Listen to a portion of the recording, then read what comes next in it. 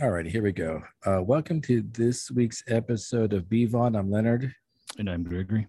and I'm coming to you from San Marcos, California, at the Lost Abbey on the eve of the Duck Duck Goose bottle release, which happens tomorrow, probably around noon. So I figured I'd come down here a day earlier, record an episode, and then have some tasters tonight in prep for tomorrow's release.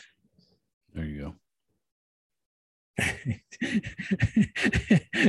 That's it. How long does it get? How long does it take to get down there? Depending on traffic, about an hour and a half, hour 45, Oh, probably. It's a quick ride. Yeah, It's I was thinking like San Diego. It's San Diego, right? it's a little bit before San Diego, which is why it's a little bit less. Okay. Yeah, because I was wondering. I was like, think it takes like a long time. Then I realized it's not that. It's not all that far from. No, it's not. We're before we start recording, we were doing the joke. Like if I give you the fist, that means you stop talking. Yeah. I mean, I don't want to get the. You don't want to get the fist. You don't want to get the fist, Pat. Oh yeah, do the voice. Like the chick voice is like hard to do, but I have an interesting note to that though. That's actually very interesting. Well, What's I mean, that? to me, it's interesting. Well, let's just say I put a little overtime in the in my research. Nice. Yeah. Okay. So you have a bunch of high level beers, which I'm kind of in some ways disappointed that I'm not going to pop with you. And I've just got a big flight of Lost Abbey stuff. So what do you have first over there? I'm just gonna reach down and I just kind of like shove them into my little thing. But the one thing that I couldn't, the one thing I was kind of shocked about, it's like I was like, hey, is that a bottle right there?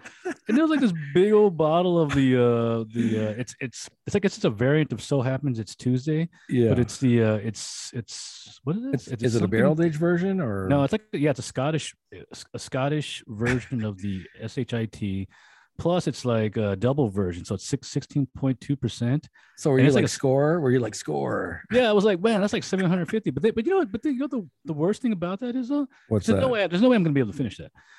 I gave you back the mason jars. So you have to drink all of that. No, so here's what you do. You go into the kitchen because I'm sure someone in the house has the wine bottle stoppers. Yeah, put a wine bottle stopper. Yeah, I think somebody left. I think somebody left one or two of them here. So or I might have you might have some of mine still. No, those were like from a long time ago.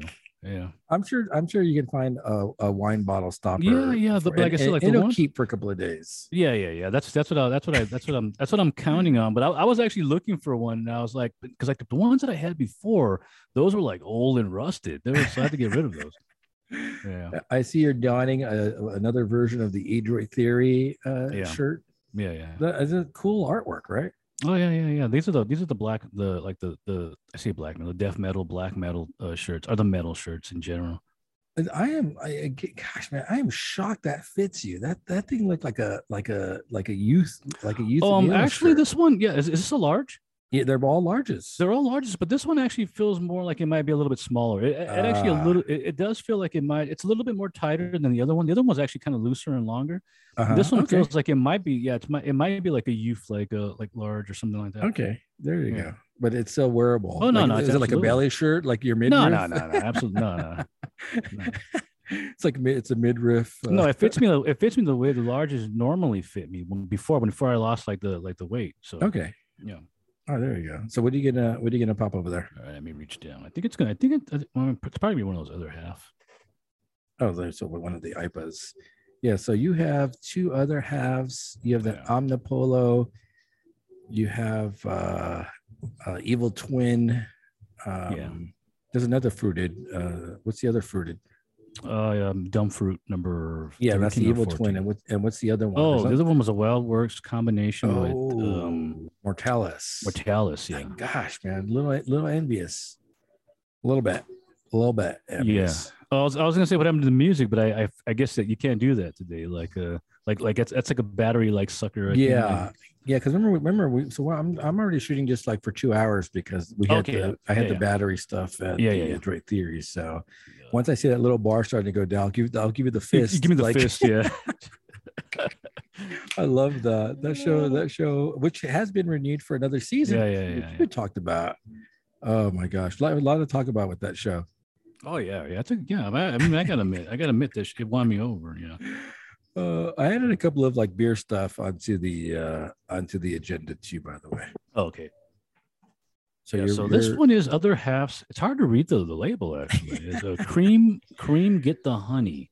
It's a honey cream Indian pale ale. So okay. that's kind of weird, but I assume it's part like Honey cream ale, cream. part IPA. So Is it going to be like what's the one beer had the honey, the one IPA they had the honey in it? no, that's actually good though. I like that one. You're What talking was about the that? what's it called? I just had it Is actually. that Three Floyds? No, no, it's not Three Floyds. Zombie, is It's that like Zombie Bell. Dust? Zombie No, no, Dust? it's not Zombie Dust either. It's the other one. Yeah, it's the other one. It's I just had it. Yeah, I think Zombie it's Bell's. Dust. It's Isn't Bell's. is it Zombie Dust? No, it's not Zombie. It's Zombie Dust. Dust. We when we first had it, we thought Zombie Dust had like honey in it, but it's not. It's the other one. It's Are you Hop Slam. sure? It's Hop Slam. Oh yeah. There you go. Yeah, I just had like a 4-pack of that. And it was pretty darn good too. So yeah. All right, so you're ready to go over there? Yes, I am. I'm waiting here. All right, I'm ready. All right, I got here. It's called Farmhouse. I want to say it's a lager. It's gotta be a saison. No, No, it's gotta be a farmhouse ale is a saison. it's not. No, but it's called Farmhouse. Doesn't mean it's a farmhouse ale. That's like a misnomer. Like you're trying to trip me up now. Here we go. Cheers. Prosit. Yeah, it's a lager. It's good. That's actually pretty good. That's good. The one I'm drinking is pretty good too. Yeah, good. Very a little bit sweet. Interesting. So I'm here for the Duck Duck Goose event that takes place tomorrow. So we have 2 bottles of the Mother of All Ducks, which is a 3-year, not 3-year, 3 release blend. It's a blend of the 16, the 19, and the 22.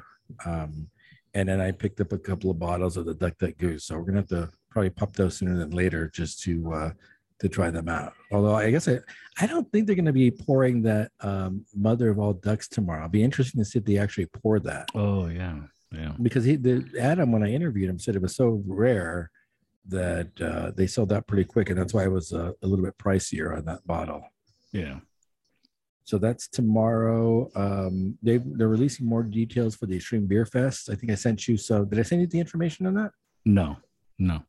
It's going to be in Richmond, California, August 26th and 27th, and the tickets will go on sale later on this month. Where's Richmond at? I assume it's that same Bay Area, but it is about maybe 20 minutes north of Berkeley. Okay. It's on the East Bay side. So definitely gonna have to get tickets for that. I guess since aren't we like members? Because we bought the Extreme Beer. That's a good. Yeah, you're right. That's a good question actually. I think we are members, right? Because you get that code that you. It's like a year. It's like a year membership thing. Yeah. So I will. So those people get like preferred access. Okay. So I'll be able to get earlier access to buy some of those VIP tickets. There you go. What was the VIP? Like an hour early? An hour, yeah. That hour early makes the whole world of difference too. Don't forget. Yeah.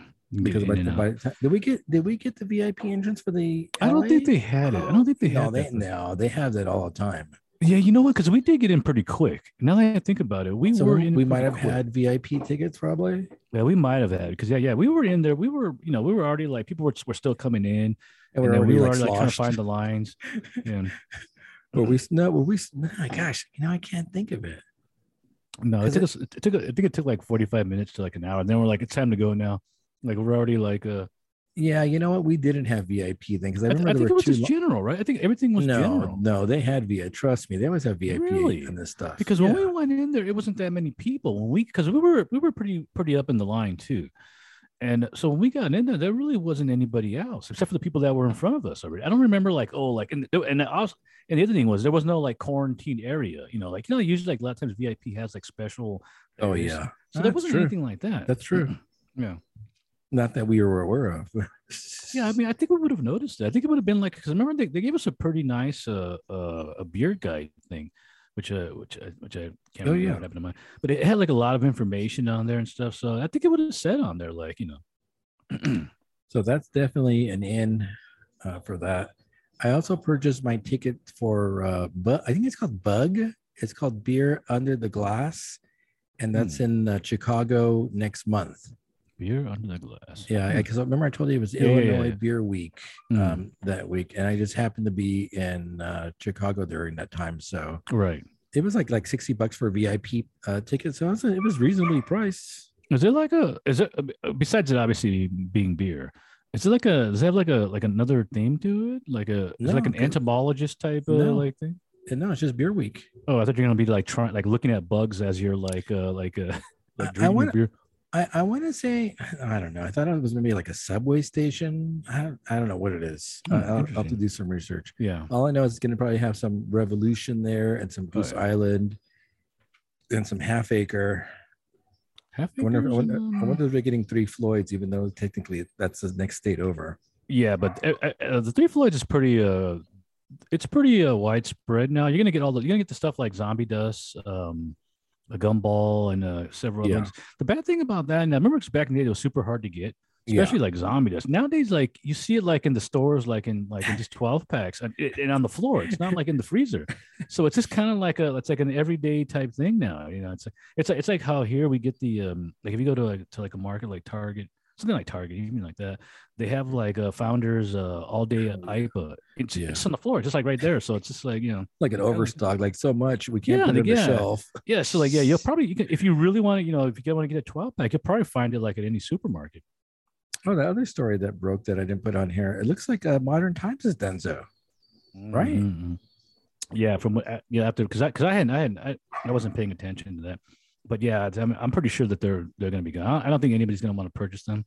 People Purchase love them. modern. I mean, and, Yeah, but you I've don't. enjoyed. Do you have millions to purchase? Like, I mean, think about it. We like it. We're like, hey, can we have it? Like, but you have it's millions and millions of dollars. It's and nobody's gonna want that. Nobody wants it. And not No, even but a big corporation's gonna suck it up. no, but I mean that I enjoy the beers. I think they're a Yeah, little yeah. too pricey for some of what's the stout one that they put out, the The Monster modern Spark. tones. Oh, yeah, well, Monster Oh, Park's like a and rare. that one, Yeah, and that one. the tones ones are the ones that are like those are like that's like the club ones. They're super Yeah. hard. Those like the high rated ones. But yeah, So they're super. I mean, people love modern times. I wonder what happened. Where did they expand too they quickly? Because expect yeah they bit off too much. They bit off more than they could chew. Because I could and then with that article pandemic. even tells you that they are they overvalued overvalued themselves and it's just too much too quick too soon. Yeah, because they had a bunch of locations and then they shut down some. So I don't know. They're pretty much done. Yeah, they're done. Another one bites the Yep. dust. Oh yeah. The other thing I sent you was that I'm sorry, the brewery, that barrel. Yeah. I want that, man. It's kind of like I'm still trying to picture like what the actual deal is like.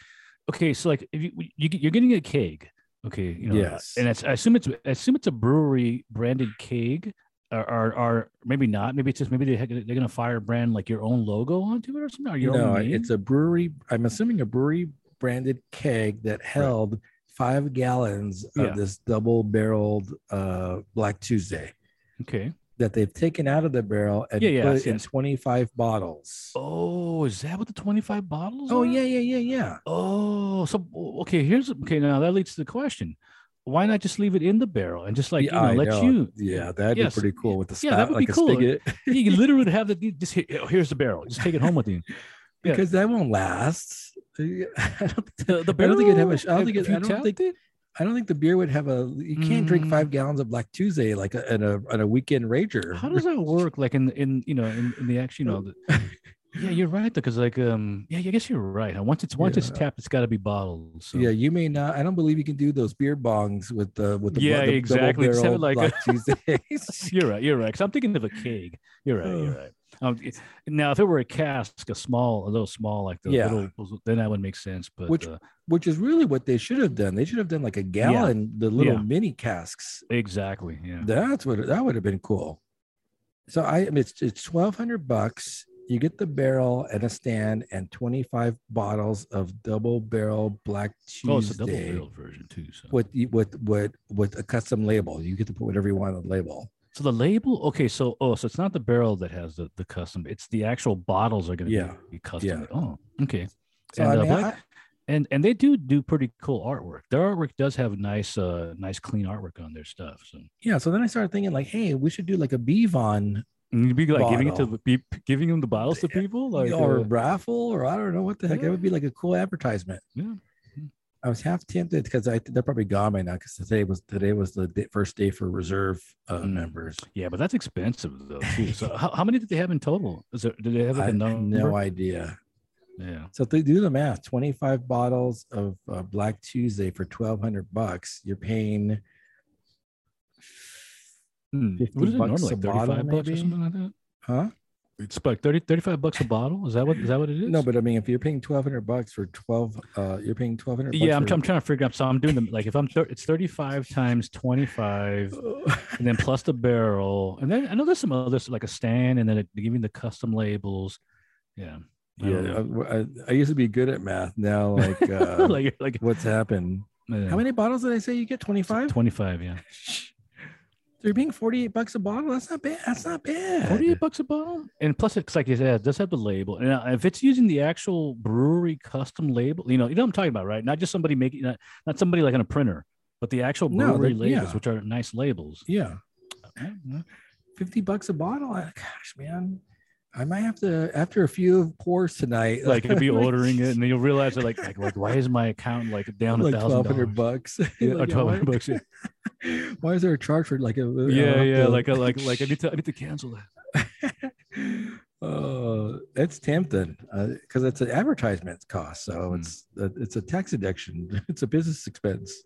Like everywhere you take, and then if you take them to like beer fest, like the bottle shares, it'll be like here, right. like here. See, I can take that to a bottle share and then give out stickers and the coasters. Man, you're helping me justify putting on my credit card after the show. I'm like the devil. I'm like the little devil on your shoulder. Any other beer stuff? Any other beer news? No, I don't have any. No beer news for me. Those fights are probably starting in a little bit. Are you going to watch the fights tonight? The UFC no fights tonight. The fight's tomorrow. The UFC 273 is tomorrow. I'm a day behind. yeah. You're like oh, like today's Saturday, like. Oh man. Okay. No, but you know what I did do is I got up early because I want to do that. So I want to do some extra research. I got up early and I was like 6 o'clock and they were doing the weigh-ins, so the live weigh-ins. So I actually watched that as it was happening. It's the first time I think I've ever seen that so early. Where are the fights at? Are they in the country? Miami, if I'm not mistaken. It's Miami. Okay, so it's 6 here, 9 there. So yeah. Got it. Yeah. It was I think the most interesting thing of that whole way, and they have like a show, they have like the host, and I can't remember. I think it's like Paul Fielder. I think it's that Paul Fielder guy. The Red Dragon. Yeah, exactly. And there's a couple of other guys that come on there that you know who they are, but I always forget their names. Then there's a female host, a blonde-haired one. Can't remember what her name is, Laura something. So all of this thing that when they're doing the weigh-ins, they're drinking Modelo, and I'm not sure if they do this all the time, but they're drinking a lot of Modelo. And then it gets to the point where the female host starts like she's like burping and kind of like wandering around. You could tell they're getting like they start starting to get like rocked by the Modelo. So I thought it was kind of funny on that 4.7 ABV. They're getting a little sloppy. Yeah, well, I mean, yeah, they were drinking a lot because then she was making the case like, why I never drink, like I don't really drink, and then the other guy was like, yeah, sure you don't, like sure you don't, like so it was kind of funny, and I was like, oh, okay. Yeah, I think they were goofing around about that previously because I think DC and probably that girl like shotgunned the beer. Oh, there you go. And like DC was a little sloppy like during the later on. Yeah, it wasn't DC today. It was a couple other guys. So yeah, where's DC at? I don't think we've seen him for a while. On vacation. He's probably probably out there somewhere. Yeah, there wasn't everybody made weight except for the female fighter at the end. She missed by 2.5 pounds or something like that. So she's gonna be fine. And then the last one though was a guy that was half a pound over.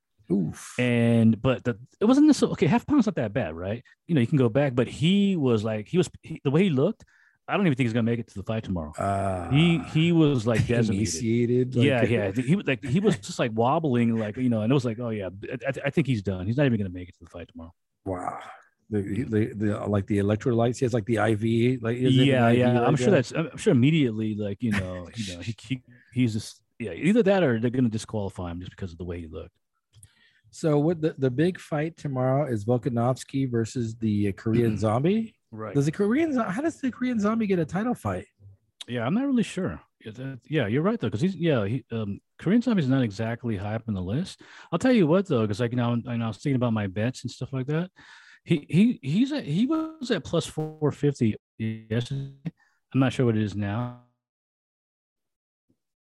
but I think I'm taking him. I'm just taking like that puncher's chance on him. I don't expect him to win, but if he does, I mean, 10 gets me $45. So I'm taking him. I'm taking the Korean Zombie in that fight. So I only know him as a Korean Zombie. What's his real name?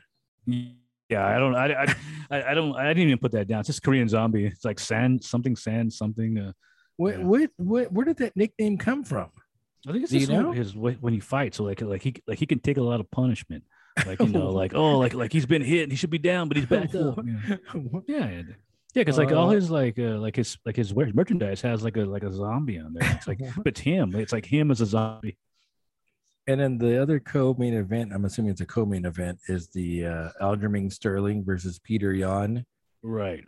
So that's another one. That's another one. I'm taking the underdog on that one too. Sterling. At plus 350. So I'm taking him on that one too.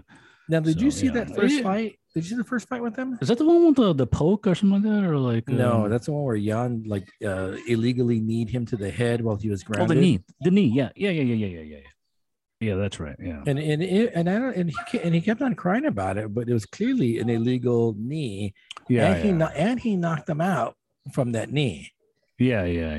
I don't know if they should have disqualified him. It probably might have been a no contest, but I think they were so far into the fight they had to make a decision. Right. But it was clearly he should know. I mean, he's a high level professional fighter. He should know better. Yeah. So I got. And there was some controversy too, where like the coach was telling him like knee, like they think it was like bad.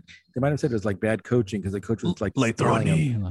Really? Yeah. You think you'd be saying like watch the knee, like what? You would say you would be saying the opposite. Yeah. So I'm taking the underdog in that at 350. See, I have no idea. I'm assuming Korean Zombie doesn't have a chance. Well, he's at 450, so that shows you. And I think at the time, I think Volkanovski was negative 700. Yeah. So in order to even win anything, you got to bet 700 to win 100. So it's not even worth it.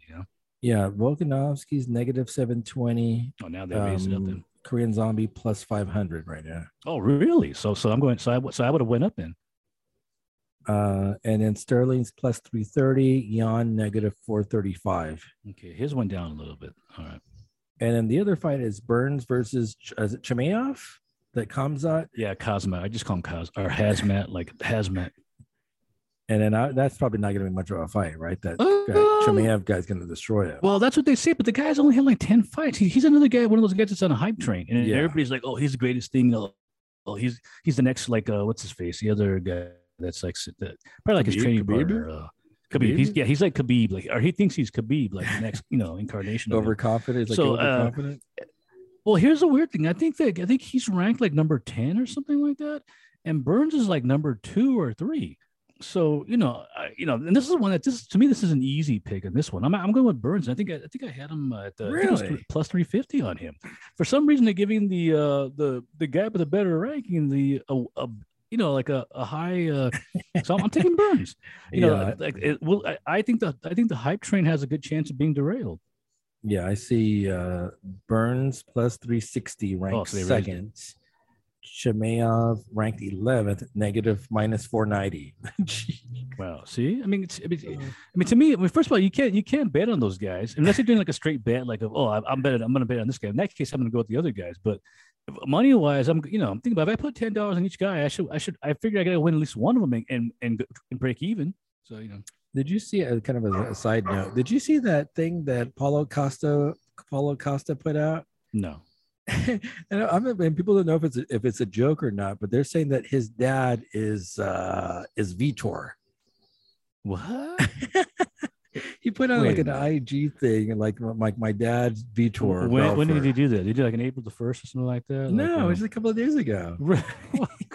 kind of looks Does he like have like a him, though. DNA test? Is it like I is don't he know, you know, but is he the proper age that can happen? Like, I think they said like a Vitor would have to be like 15 to be his father, well, which could have made yeah. sense. I mean, that's what I'm saying. Like, are the ages somewhat comparable? I mean, They're that's saying it's possible. a simple defamation plus. I mean, I know he's not American, but simple defamation plus like DNA test, and you can like sue him for defamation and lying. It's like a Jerry Springer episode, like like you're like not you- the father. no, You are the and father. Yeah, You start dancing around. yeah. Like Vito start dancing. You ready for the pour over there? Yeah. All right. What are you pulling out? I should have written down what my what my beer styles are. The names. Yeah, that's probably a good idea, especially like at least when you have the cans, you can look back on them and stuff like that. So what do you? Let me rinse my glasses. I got the dumb fruit.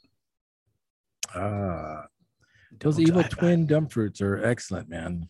You really can't go wrong with those beers. And I feel like it's been a while since we've had like a fruited beer. From Evil Twin or just in general? No, just in general. Like last, we didn't do it last. Really? That's why I said like is any fruited beers like You're like Joe. You're like Jonesing for the fruited beers. What the heck? That is correct. I tried while you're popping that up. I'm trying to line up the Drecker for the next Vivon interview. So I think Drecker won't be the next brewery that we interview. Nice. All right. No explosion. That's a good sign. Did you roll it? Yeah, I did. Was it the can super taut or? No, not really. Not really. It wasn't. What fruits are in this one? Let me see. I know I think it has apricots.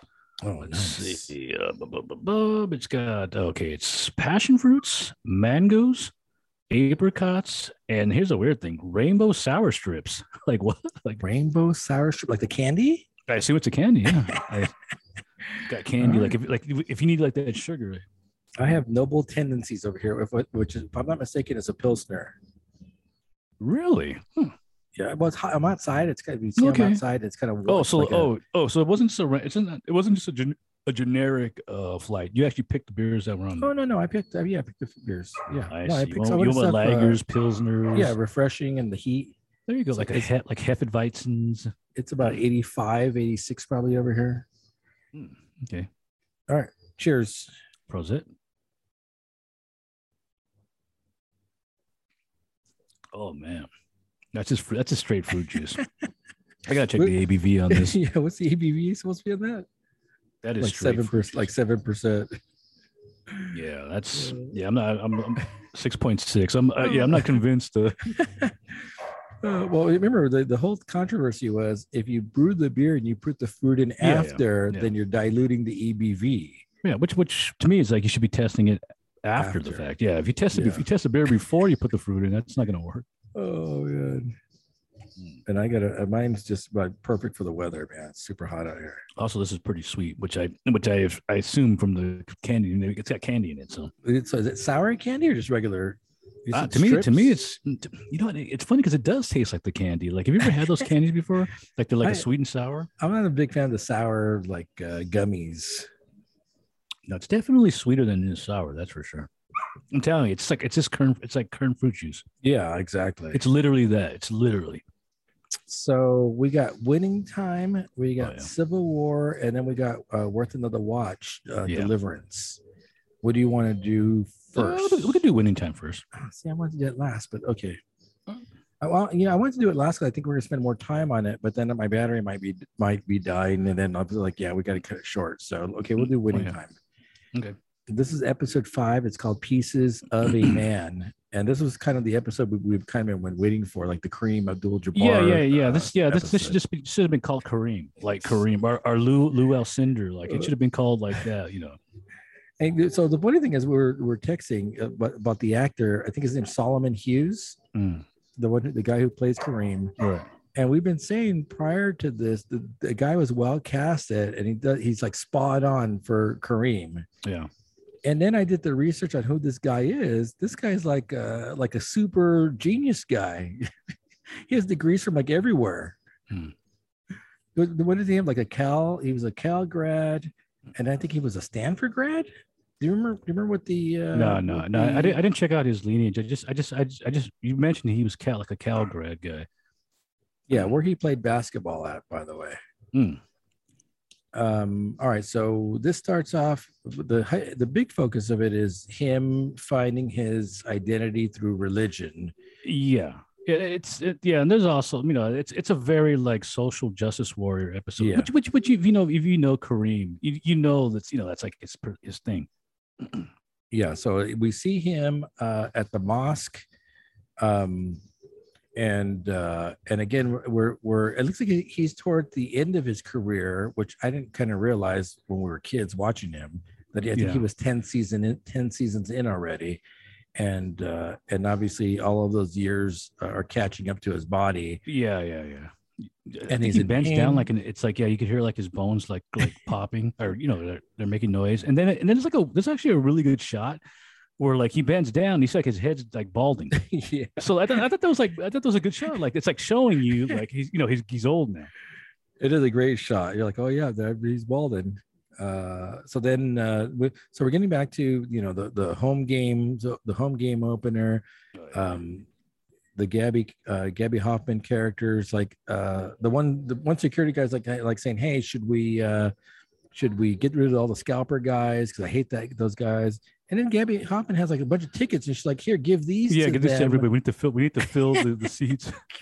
And she gives them like 2,000 tickets or something like that. Yeah. It's like there's no way we can have an empty fabulous four. The form won't be fabulous if it's empty. Yeah, I think that was like the joke though. Like, no, here, like we'll just give them out. And then they're trying to set up the Forum Club, which is supposed to be the equivalent of like the Playboy mansion, which is very real too. That's very real. And then they're doing the dance routine, and no one's happy with the routine because it's your standard cheerleading type routine. Yeah.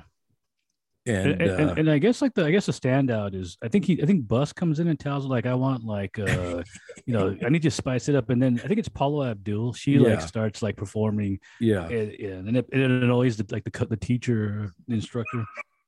And then she basically quits. Yeah, she quits. And the club's not ready. And then his partner gets pissed off because he didn't tell him that basically gave over the team to the ex-wife. And so he quote unquote quits. And then so it goes back and forth between trying to get ready for the opening home game and then Kareem, because then we'd see Kareem again. And we see Kareem like praying like throughout most of this episode. Yeah, it also has like the family stuff, because like he's raised like in a Christian house, and like his dad's like they're very like family Christian, and the dad's a cop too, so that plays into the like the stuff.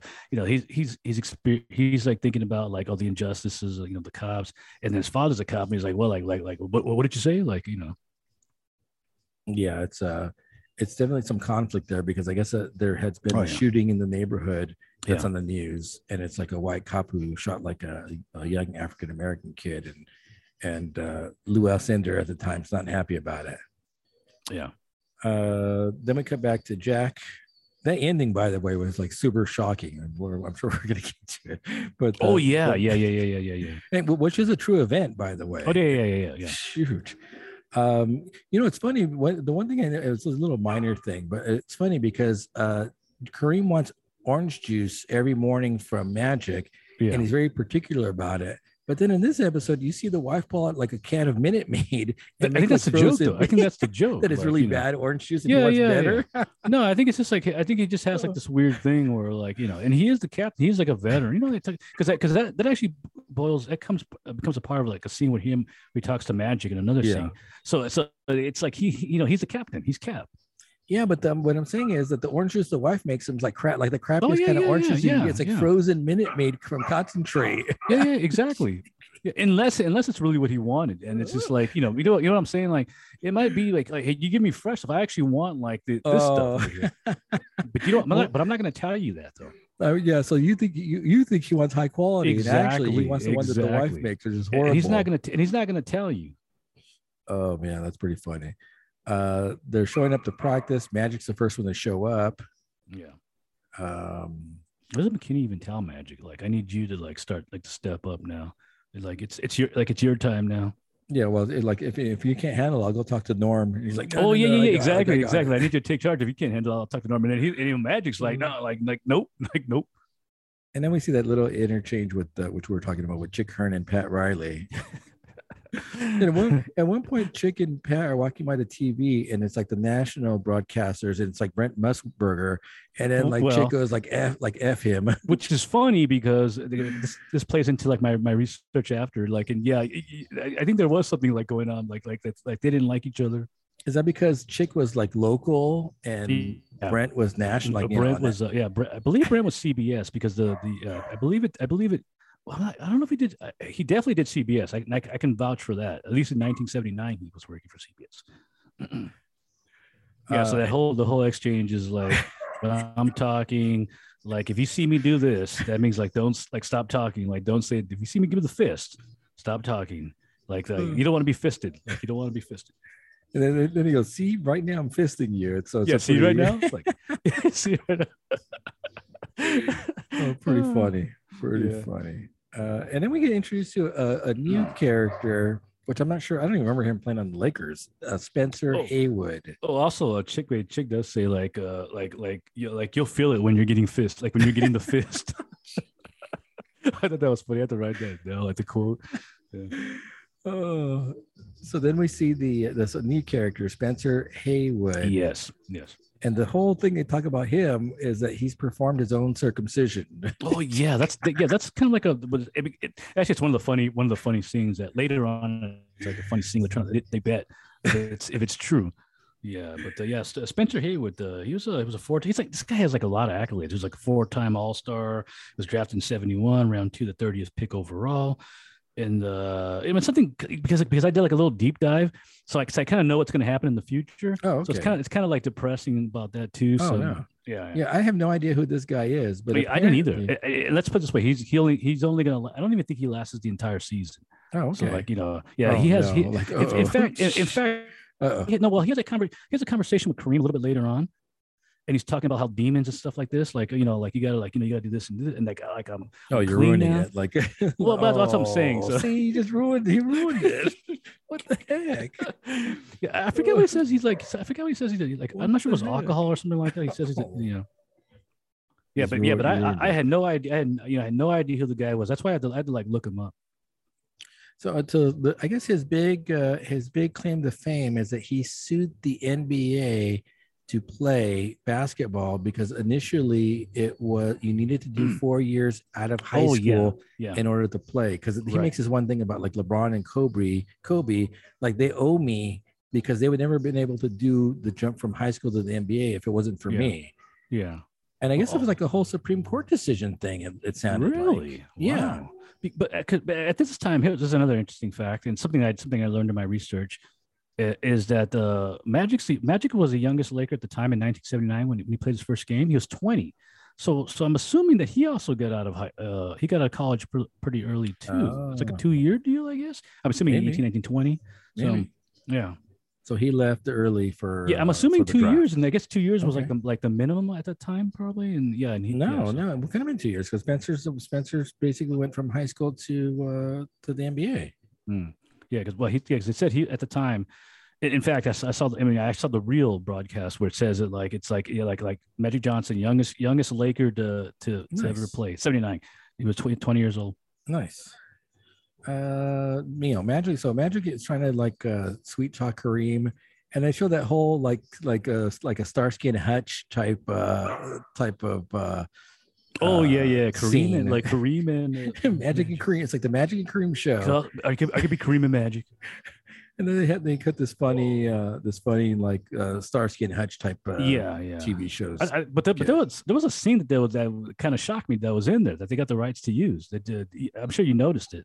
Which one's that? The Game of Death scene that they use in there. Oh yeah. Is that's not the actual scene though, right? No, I think it was the actual scene. No, I think it was. I think it was in that. Yeah, somehow they got, which I'm sure it wasn't all that expensive, but yeah, no, it's a scene where he's like Kareem's like fighting, like, but like it was kind of random actually. You know, Well, I think they're I think what the talking. point. Oh, I thought the point was like, hey, we're a team, and it was Bruce Lee getting slapped by Kareem. Like, this is the way I feel about you, and to me, that's what I think. The impression I got. No, I think it was. I think I was trying to find that place in the episode, but I think it was when Spencer comes in and he hugs him, Mm. and he Oh, goes, "I never you seen might be him right. hug anyone, but I have seen him choke out Bruce Lee." So it Oh, might you have might been. be I right. got to You go might back be because I right. think Yeah, that's where it might yeah. I have think had to that be you're that. right. That might be right because in my notes it's right. You're right. It's right before the when Magic starts talking to Kareem. So then that whole thing with Magic and Kareem, and Kareem's kind of just like lecturing him, like it's your Oh, first, you even played a game yet, you and know what you're it like, reminded me of? And the first thing that came to my mind is it's like how many combat drops have you had? Because he tells him like how many games have you played? You know, and it's literally like it's like the you're just a lieutenant. You're just coming in like green. so Kareem's not buying it. Kareem's not buying it. He's not buying it. Yeah, he's like, yeah, he's like he's Again, a veteran, and he's Kareem's very serious too. He's like a real serious guy. yeah, he's not having fun. It's not, Yeah, Magic's trying to have fun, and yeah, he's more. Kareem's. Yeah, he's a very like. Yeah, this is just a. He's just a team. This is just a game. It has no meaning in life. Like, there needs to be more to life than this game. Yeah, making millions, but that's just like not like what life should be. And that's kind of a theme for him throughout. Like, Oh he's trying yeah, to find out who he is, and he even says like, "Hey, being a millionaire isn't all there is to life." I think he tells the dad. So then then talk about the boycotting of the Olympics. They show him with I think Muhammad Ali and a couple of other Oh yeah. athletes. But basketball wasn't part of the Olympics. So he was boycotting it kind of like symbolically, because I don't think basketball was part of the Olympics back then, right? I don't think it was back then. Like, So it's probably like a more of a symbolic protest. because even for the him. NBA was still relatively new too. The NBA evolved from. In fact, I'll tell you how like the Magic's first year in '79 when he came in. That's when the NBA first introduced the 3-point line. So so it wasn't like I think this is I think it goes back longer. Wasn't the slam dunk illegal up to a certain point in Yeah, time? well, the slam dunk and the 3-pointer were part of the ABA was like another league. Okay. And they were using the NBA was like, oh, those are just gimmicks and tricks, like But the thing about it was, and then ultimately they used the slam dunk, but the 3-pointer they were more resistant again. And then when Magic comes in, that's when they brought it in. Let's see. Then they showed the game with the Clippers. And then right off the bat, like Riley's gonna say something, and Chick gives him the fist. And I'm pretty sure. I think that's like true. I want to say that's true. We should. I wonder if there's old footage. There gotta be old footage of the fist. Gotta be. Well, right? that you're probably not going to find. But let's put it this way: I watched that entire game. So really, the whole thing, the entire game. Yeah. Wow. Oh yeah. And did you see Kobe in the audience? No. They don't show. No. You know what? That actually might have been when in their because I watched the debut, the Magic debut. That might have been on their home game. I think where Kobe. Oh no, maybe I'm wrong. Actually, no, because in this one, so they say Jelly Bean Bryant, and they say like his little boy Kobe's in the Kobe. You're newborn. right. You're right. And so I actually did a little bit of the fact checking on this, and they're saying that Jelly Bean did just have Kobe, and he may like it's possible he could have been there, which would have been funny. Yeah. Okay. Yeah. And they make a little quote like "Put me in, like a Kobe." Yeah, Kobe, like, little, coach. yeah. He's like crying and stuff. and then also the other interesting thing that Chick does is he does the 80 do promo, which I thought was cool because I remember that, man. I was like, wait a minute, that's like perfect. 80 do like that's like a plumber. It's a plumber. Yeah, it was a plumber. Yeah. Let's see. So then this is the episode where like they have they have the ball, the last possession. Yeah. And Jack's like saying we're gonna give it to everybody but Kareem. Yeah. Magic's doing the inbound, and he does obviously one of his no look passes to Kareem, who sky hooks and wins that game. Yeah. I don't know. I don't know if they show this in the actual series. But the interesting thing is Cooper doesn't play that entire game until the very last play. That play, and if it weren't for Cooper forces a turnover at 2 seconds. Oh, nice! And that creates that play, and that's like the first time Cooper's playing in the game. So I thought that was like it's kind of crazy, actually. Yeah, so it's because of Cooper that game that actual last play was available. There you go. And so they win. We see then they go after Paulo Abdul. Well, there's also that scene though where Magic Magic jumps on Kareem and he's like, get away. It's funny because they had that footage, they have the real footage, and it's kind of hard to tell like if Kareem's pushing him away. Oh, I see. Because Magic's he's like all over him. And I can see where a person would get annoyed with that. So you saw that whole entire game. I saw the entire game. I have more notes to add to that. Okay. Yeah. So that game's over with. We go back to Kareem and the dad, and they're fighting. And I guess the dad's really kind of insulted because he's rejecting the name Louis Alcindor, which he's a junior. So yeah. And then he decides to choose Kareem Abdul-Jabbar, which is servant of the Almighty. But his dad tells him like, what does it mean? Like he doesn't say like, don't do that, get out of the house. Like, he actually tells him like, so what does it mean? Yeah. And then it just like kind of, and then it ends and it fades back into the, so it's not like he tells him like, how dare you get out of this house. I think the dad's more hurt than angry over the whole thing. Yeah. And I've never read the Kareem's book, so I'm not sure how that turns out, but it didn't seem like it was like that. Like he wasn't like cast out, in sense. And then we go to the scene where they're trying to figure out about Spencer Haywood and whether he's circumcised or not. Yeah. Also, prior to that, the Paula Abdul officially becomes like the first Laker girl. Oh yeah, there. I think it looks like they're like a high school or something where they. Yeah, she's like a high. Is that true? Maybe she's the cheerleading coach for high school. Maybe she's a high school student. Yeah, maybe. But she does look kind of young. But yeah, then they recruit her and they're like, hey, do you want to come do that? And then she's officially the first Laker girl. Yeah. So they make a bet to see if, and I'm not quite sure how they would be able to determine whether he circumcised himself because you're right. Unless it's like, yeah, exactly. Mangled? Yeah. So I think that's why it's like a joke, like, because how would they know? So there's a bet going on, and they said, I think Michael Cooper, and then they'll take a look at it. He's taking he's like creeping up behind him, like. It's not the trough. If it was like the trough, maybe you had a chance. It would have made more sense. Looking. And then he just pops out and naked. He just comes out and it's like, oh, they're all like, oh, And I'm not sure if it's like a prosthetic, but you kind of see a little bit of like his wiener like dangling. Prosthetic. And so and then he's like, yeah, I did it. Like you guys all had the doctor, and then he goes, I grabbed it like a copperhead snake. It's a really funny scene too because they're all like, no. It must like butchered. It must be butchered, right? Yeah. Well, you're right because I'm thinking like it's probably like split. It's like a split thing. Maybe it's like. Well, they don't really explain why he circumcised himself though. Yeah, is it like a religion? Is he? I'm not that I don't know. And in fact, that doesn't even unless he wrote a book or something, or maybe that's from the book, and they just talk about it. But yeah, I don't think he's ever like talked about it. You ready for another pour? Yeah, I am. Or are you still going on that one? I think I skipped ahead. I might have skipped ahead. I'm gonna go with the Omnipolo. Oh, really? The Omnipolo. Have we ever? I don't know if we've had a can from them before, right? I think we had collabs.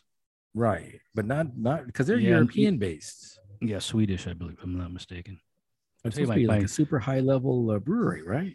Yeah, one of my online friends, she was missing a while, and then she's always traveling, and then she sent me a picture of like these beers, and then I saw the Omnipolo, and I go, wait, you must obviously you're in Europe, and I could kind of tell where she was at because of the beer. I was like, I know where you're at. Like Cantillon, you're in Belgium. Yeah. Like I'm stalking you. I know where you're at. I know your location. So the Omnipolo is a stout, right? Yeah, this is a stout. The one she had was a fruited beer. And what's the ABV on that? What's it called? 15.5%. This is called Elmer's something. It's called Elmer's. It's literally just called Elmer's. 15.5. Like glue, like Elmer's glue? No, it's called Elmer. Yeah, it's just called Elmer NMT, whatever that means. Elmer what? NMT. NMT. Yes. No idea what it means. It's weird. It's a weird label too. Yeah. Also, this is a highly rated beer too. So. Is it really? Oh yeah, it is. Yeah. I have Carnival is the beer I'm drinking from Lost Abbey. We've had that. See? Didn't we just have that recently? Oh no, No. that's no. Yeah, I've had it before though. Yeah, I wish I had. I want to pull up their menu because I don't know what this. I think it's supposed to be like. Oh no, it doesn't tell me what the style is. Yeah, I'm doing a I poor had it a job. long time ago. Like when we're going through the whole Lost Abbey catalog. Oh, okay. Yeah. Yeah. You've had. I'm sure you've had all of this stuff before. All right, you ready? Yes, I am. All right, cheers. Prosit.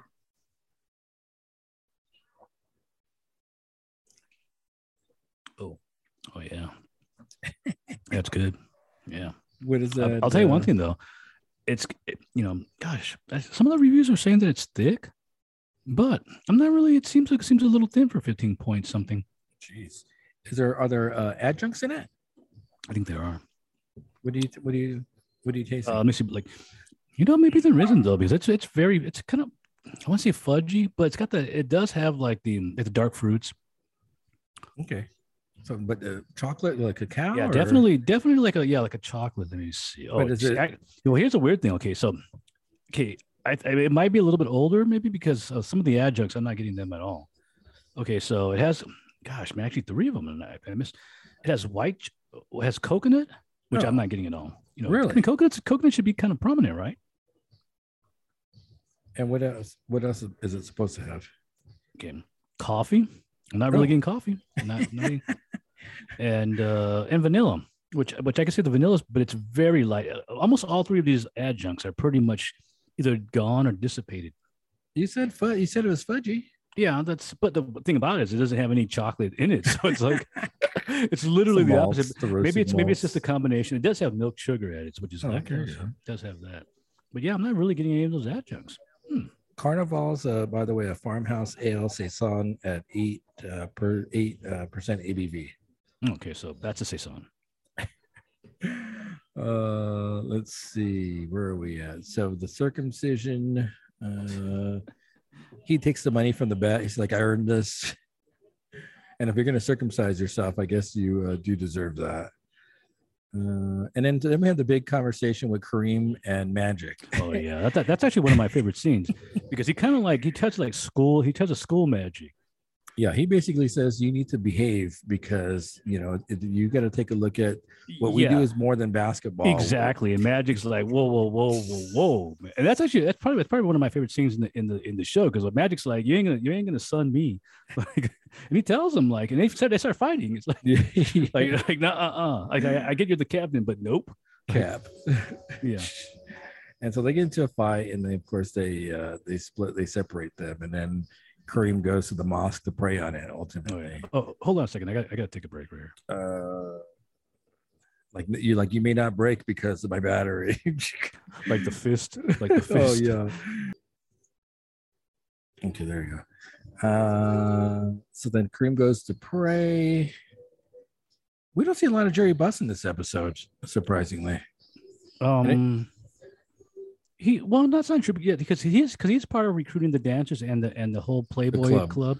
And it's like this weird little thing where he's annoyed that I guess he's like kind of a perfectionist. Yeah. Where he's annoyed that the bar door little thing that goes up and down, it won't go flush, and he's like beating the crap out of it. So there's that.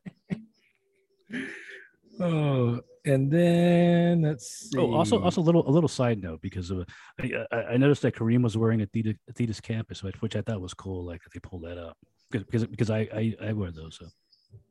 So they're at the next game. There's celebrities in the house. Well, I can't figure out who they were though. I was trying to. I'm assuming they're celebrities and there's people we're supposed to know, but I couldn't make out who they were. Yeah. This is probably right before they got like the big one. Probably Jack Nicholson. Obviously, Jack Nicholson's going to become the big one. Yeah. But probably you're right. Probably like what's his? I don't see Billy Crystal, but he's a New York fan though. So one guy looked like Jerry Garcia, but I don't think it was Jerry Garcia. Jerry Garcia. I was like, is that Jerry Garcia? Were they famous? Were they thing in '79? Were they already? Yeah. Real? Oh, you mean the actual? Oh, I'm thinking of those the ice cream. The Grateful Dead. You mean the Grateful Dead? That's kind of weird. Go back and look at it. The guy looks like Jerry. I don't think it's him, but he looks like Jerry Garcia. Like kind of a bigger guy with a beard. I'm like, is that Jerry Garcia? Is that supposed to be Jerry Garcia? I'm gonna have to And look that up now. also they play the Anita Bell song. Oh Song, yeah, yeah. classic disco. Yeah, which is cool though, because it's like, hey, it's like, it's cool, and it's like the obviously disco's still a thing, barely, it's barely hanging on by a thread, but it's still a thing, and they're playing that. You got the rights to that song to use. And then the big thing before the game is that Kareem looks like he's in now. He wants to be a team player. Yeah. When they put like the all hands on three, and then that starts the whole run, right? They start to roll a montage of just win after win after win. Yeah. And they're calling McKinney like a master. But again, which I have no idea who this guy was prior to this. There's if you find out in the final scene, like why, like you find out. So and then in fact, the weird thing about him was, before I did the research, and he's kind of like a athletic guy where he likes working out too, because they show him working out several times. He's running, and so you're like, wait a minute, is he gonna have a heart attack? He's been doing, he's been working out. Something's gonna happen because the cameras. It's obviously this is gonna be his thing right here, And then they play that, and he gets on the bike and he play that the Beach Boys Good Vibrations, and then it's like all like, but they actually film this really good, because as he's going down the like, I'm not even sure where, it's somewhere in LA, but it's got hills, and as he's going down the hill, you see like a car coming, and I'm going, oh, here it comes, and then it doesn't. So like you're all, so like they bait you. It's a red herring. It's a red herring, yeah. Because the guy's even in focus. He's doing something. The guy driving the car is like not paying attention, and he runs a stop sign. Yeah, so exactly. You think he's gonna hit Jack, and then what happens? Yeah, and then as Jack's going down, I think like his rear brake breaks off for some reason, and then when he goes to brake going down this hill at probably around 30 plus miles an hour, he I guess the front brake takes effect. He just like throws him right forward, right, and he just like skids right across this thing, man. There's like blood. There's like a blood trail following him, and he's gone. And I'm thinking he's dead. He's probably dead. Yeah. No helmet, like no helmet to like the helmet. Yeah, laws. Helmets. Helmets? Who uses helmets? 79? Kidding? Come on. Yeah, he literally must have that bone. Like bone must be showing through. I'm sure like it rubbed off like half of his face, like with because he slides a good probably 15 feet on asphalt. On hot asphalt. Yeah. And I thought he died, because that's the way it ends. I thought he died, so I had to look up to see see it. Yeah, to look. I think he was like in a coma for a few days, though. I think, right? I'm not sure if he was out of it. But yeah, he definitely gets messed up, and that basically that's it for the end. That's his end. So I kind of know what's going to happen on the next episode. I mean, you kind of know too what's going to happen. If he's out, that somebody's got to come in. Yeah, but it's not who you think it is. But it's like And Westhead doesn't have what it takes to be hit. I'm assuming they're saying, "Hey, that's going to come into play," because like I said, I did the research. That's going to come into play a little bit later. But it's interesting what Westhead. It's interesting about him is it's who calls him out, and that's the interesting thing. And I won't tell you, because I'm sure they're going to show it on the. Yeah, you've already kind of ruined the show for yourself. It sounds like you went too far. That's what happens when you do like research, like the, you start going down like a rabbit hole. I'm assuming Westhead is going to get the call to lead it. Yeah, well, he's the assistant coach, so that's a gimme. And clearly, he doesn't have the personality to be a head coach. Right. It sounds like he's really kind of like a gopher guy for Jack. Yeah. So he's not going to be able to step it up. And then, but I still don't know what the transition between McKinney, Westhead, and then Pat Riley. I don't know how that's going to pop in. If I'm not mistaken, I think Riley's going to get his chance to like I said, remember, in the thing they show him filming stuff, so he has knowledge of that. And also bear in mind that he was also a Laker in the past. So it's not like he's just some, and the TV series kind of looks like a random guy, but why would he be there if he were random? He has to have some. He has something to do with the Lakers. Yeah, clearly he's played before. Too. Yeah. And he's been the Lakers. He's played with the Lakers. So he knows kind of the system too, because he's been filming it. So I wonder. We talked about this before. Like, how are they going to? It's based on a book. And I'm assuming the 10 episodes are the book, but maybe not now, because they renewed it for another season. That's true. Now they're going to get into like Game of Thrones territory. Like, we have to start making. Well, I mean, obviously they have like history to go by, whereas the Game of Thrones you have to start making them crap. But they do have the history. It may not be the book, but they still have the historical. I mean, heck, you could just look at the game. Like I said, like I actually watched that debut game, which is actually pretty. Looking at the way it's I'm sure it's filmed on a record off of VHS. Man, it's a little bit like dull. So like I swear those actors look really good. They did a good job. Like, and I think that they actually got them from that time period, as opposed to being like the older versions, where the ones you kind of like, guys, like a guy as he gets older, you start to look a certain way, but it's hard to remember them when they were young. And so like you realize that the series did a pretty good job at getting the actors when they looked at that proper time. Yeah, no, great casting, great costuming. Yeah. You buy the time period for sure. Yeah. So let me pull out some stuff I found out from the game just from watching the game. Some little notes I made on the original game. It took place in San Diego. Lakers versus Clippers. It was Magic's first game. It was 20. But the weird thing about it is, at the same time, Larry Bird had his debut with Boston. And Schick says this like, hey, this is going to be a right. Like they already knew that it was going to be like a rivalry. That's it's just kind of weird to like predict it, but it was true. So they're gonna have it's gonna be the. Is it also because they played in the college finals, so it's kind of already carry over to the NBA? Exactly.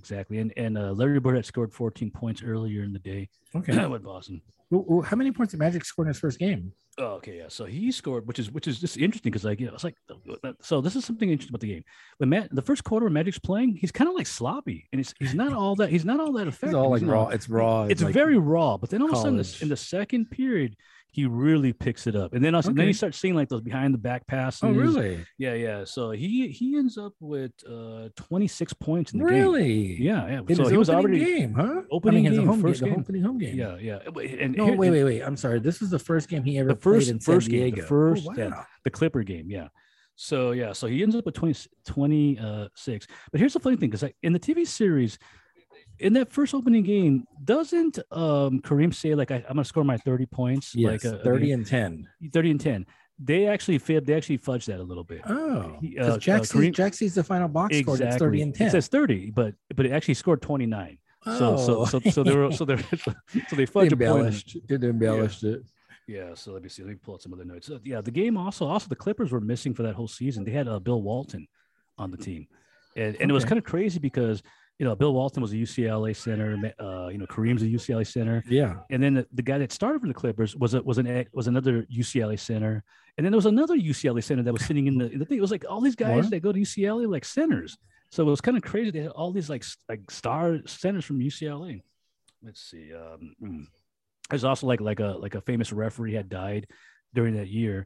And basically all the referees were wearing the number 5. Of course, like Chick's telling you all this stuff. So I see. So like in honor of him, they're wearing his number? In honor, all the referees were wearing a number 5. Okay. His name was Minnie Rudolph. Let me see. Larry Bird scored 14. Chick mentions his You got to get closer to that mic. Yeah. Let me see. I'm trying to read my. Oh yeah. So okay. Now here's a funny thing. And it's kind of like this. Almost sounds like the TV the series, where Chick says. Like, and it's like in the second quarter, and like Chick's like, hey, like they're not running like McKinney's offense. So I thought that was kind of like and he actually says that. So it kind of reminded me like, wait a minute, so they're showing McKinney shots of McKinney throughout this game. Yeah. Exactly. And does it kind of look like the guy or the actor? It does. And then at one point they get this close up of Jerry West, and I swear he looks like he's pissed. It's like, but he's always that's a joke, right? He's like Jerry's always angry. Yeah, it's like so. Of course I start laughing. I'm like, oh, what's like Let's see. Okay, yeah. So this is a funny man. They should have they really should have used this in the series. This is Riley talking to Chick.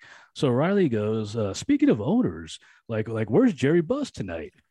and then Chick is like, he has a date with the best looking girl in Los Angeles. What? And then both of them start laughing like how come, like why wasn't that like in the series? Like it's almost like it's scripted. I'm like, wait a minute, that's actually funny. That's probably like it's okay to say something, Riley. And so this game, was it broadcast in LA? CBS, yeah. It had to be broadcast. It was CBS. CBS is national. So the weird thing about it is that the actual commercials are in the broadcast, and it looks like it might be like the South somewhere, like where they actually whoever recorded it So it has like their commercials, but it's a CBS game. Yeah, and then after they have that exchange about Jerry Buss, and all of a sudden they go like, oh, well, look who's here, and then the camera pans up, and you see Jerry Buss in the man, it looks like, like perfect timing. It looks like and then there's like this weird thing where like they're like he grabbed like he's sitting next to I guess a friend, a male friend. It might be that Frank guy, I'm not sure.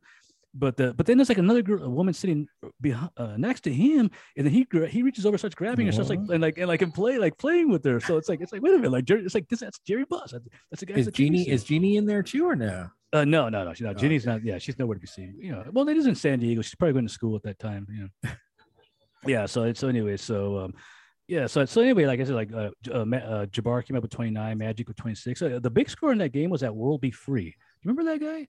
Who? World Be Free. He was a player back in the day. Kind of probably a basketball player named World player. Be Free. His name was Lloyd Free, if I'm not mistaken, but they called him World Be Free. That sounds like Metapiece. Yeah, he's the original Metapiece. Like, yeah, he had scored 46 for the Clippers. He was really good. Never heard of him. Yeah, and that's pretty much. And that's it. Like Cooper finally comes in and forces a turnover. So. And then then we started. I sent you that article about how Magic Johnson, I guess, they're doing like a documentary. So yeah, he's saying he won't watch the show, and they should have been consulted. Yeah, but then you were saying like he's kind of corroborating some of the stuff. Yeah, because he mentions the like the party, like everybody's at the party, like in the lounge. Just like wait a minute, that's that's in the series. Like it's like he's collaborating these things that So like I'm wondering what is not real then? Like I mean, obviously, he doesn't know, stuff about him personally. I mean, you're not going to talk about that unless he wrote his own book. And he talks about it, but apparently he has I think it's a documentary of Magic, or is it a series? I think it sounds like a HBO. Is it HBO documentary? Is that what it's supposed to be about? It might be a documentary. And then Jeannie Buss has one too. So that's part of the same. No, I think it's separate. I think so they're all trying to cash in on. Yeah, that's why I was saying that there might be some winning time, like it's popular now. It's got a second season, and now it's like they kind of overshadowed. And you don't want to like say like, oh, it's good, go watch that instead of my show.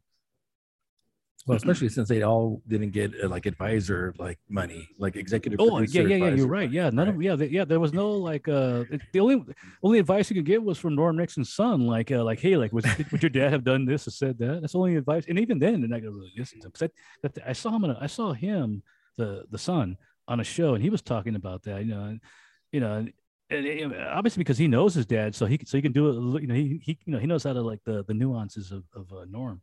Yeah, so that's the one thing that we haven't said explicitly yet, that we just found out that the guy playing Norm Nixon is his son playing him. Right. Which is perfect. Like, nobody knows Norm better, random actor doesn't. Only he would. So of course we're in this for the long haul. Yeah. And I can tell you something. I can't wait I'm waiting for Sundays now so I can watch the next episode. So right. It definitely has some. I'm definitely interested in like anticipating watching it on Sunday. Yeah, I can almost like I said, like we can basically predict the next episode. McKinney out and Westhead in. All right, what do you want next? Worth Another Watch or Civil War? We do Deliverance. I'm sorry. Deliverance. Yeah, you got to get. I'm trying to get a lot of music over here. So okay, yeah. I'm pretty close. I mean, if I get any closer, I'll be like. Let me see if I can. Sorry, change my volume over here. Okay, that doesn't help me out. Yeah. All right. So we're gonna do Worth Another Watch.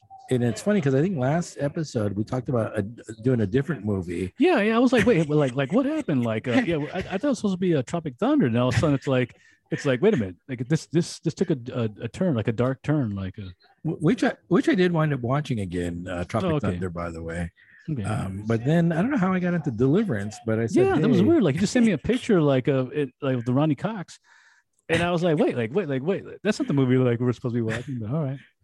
First, I think we were doing a movie with the kids, and I said, "Hey, let's watch Deliverance," which they had never heard of, and so it's kind of cool because they had like no expectation. They didn't even know what genre it was, so they went into it like completely cold. So this is Deliverance for our Worth Another Watch segment. How long would you say it's been since you've seen this movie? A long time. It's been a long time. Probably 10 last time I saw was I think it's got to be longer than that. Probably, Really? I probably was talking to Pete at the, at the time, so Wow. it's got to be way back in the day. And so this is a film that we've seen over the years, probably a couple of times. Oh yeah, and it's always stood out as being a pretty good, powerful film. Yeah, I believe when we first saw this, we saw this at a drive-in and with our family, and I believe that like the majority of this movie, like we weren't allowed to like watch, you know, well not a majority, but at least one scene, you know, we weren't allowed to watch that for sure. So 1972, based on a novel by James Dickey, which now I really want to read the novel. Yeah, exactly. You know what's in you know, just for the resolution, you know, because this movie doesn't give you like a true resolution if you really think about it. Like, you know, it has an ending, but is there ever really the resolution? You know what I'm saying? Like the future, like what happens? Yeah.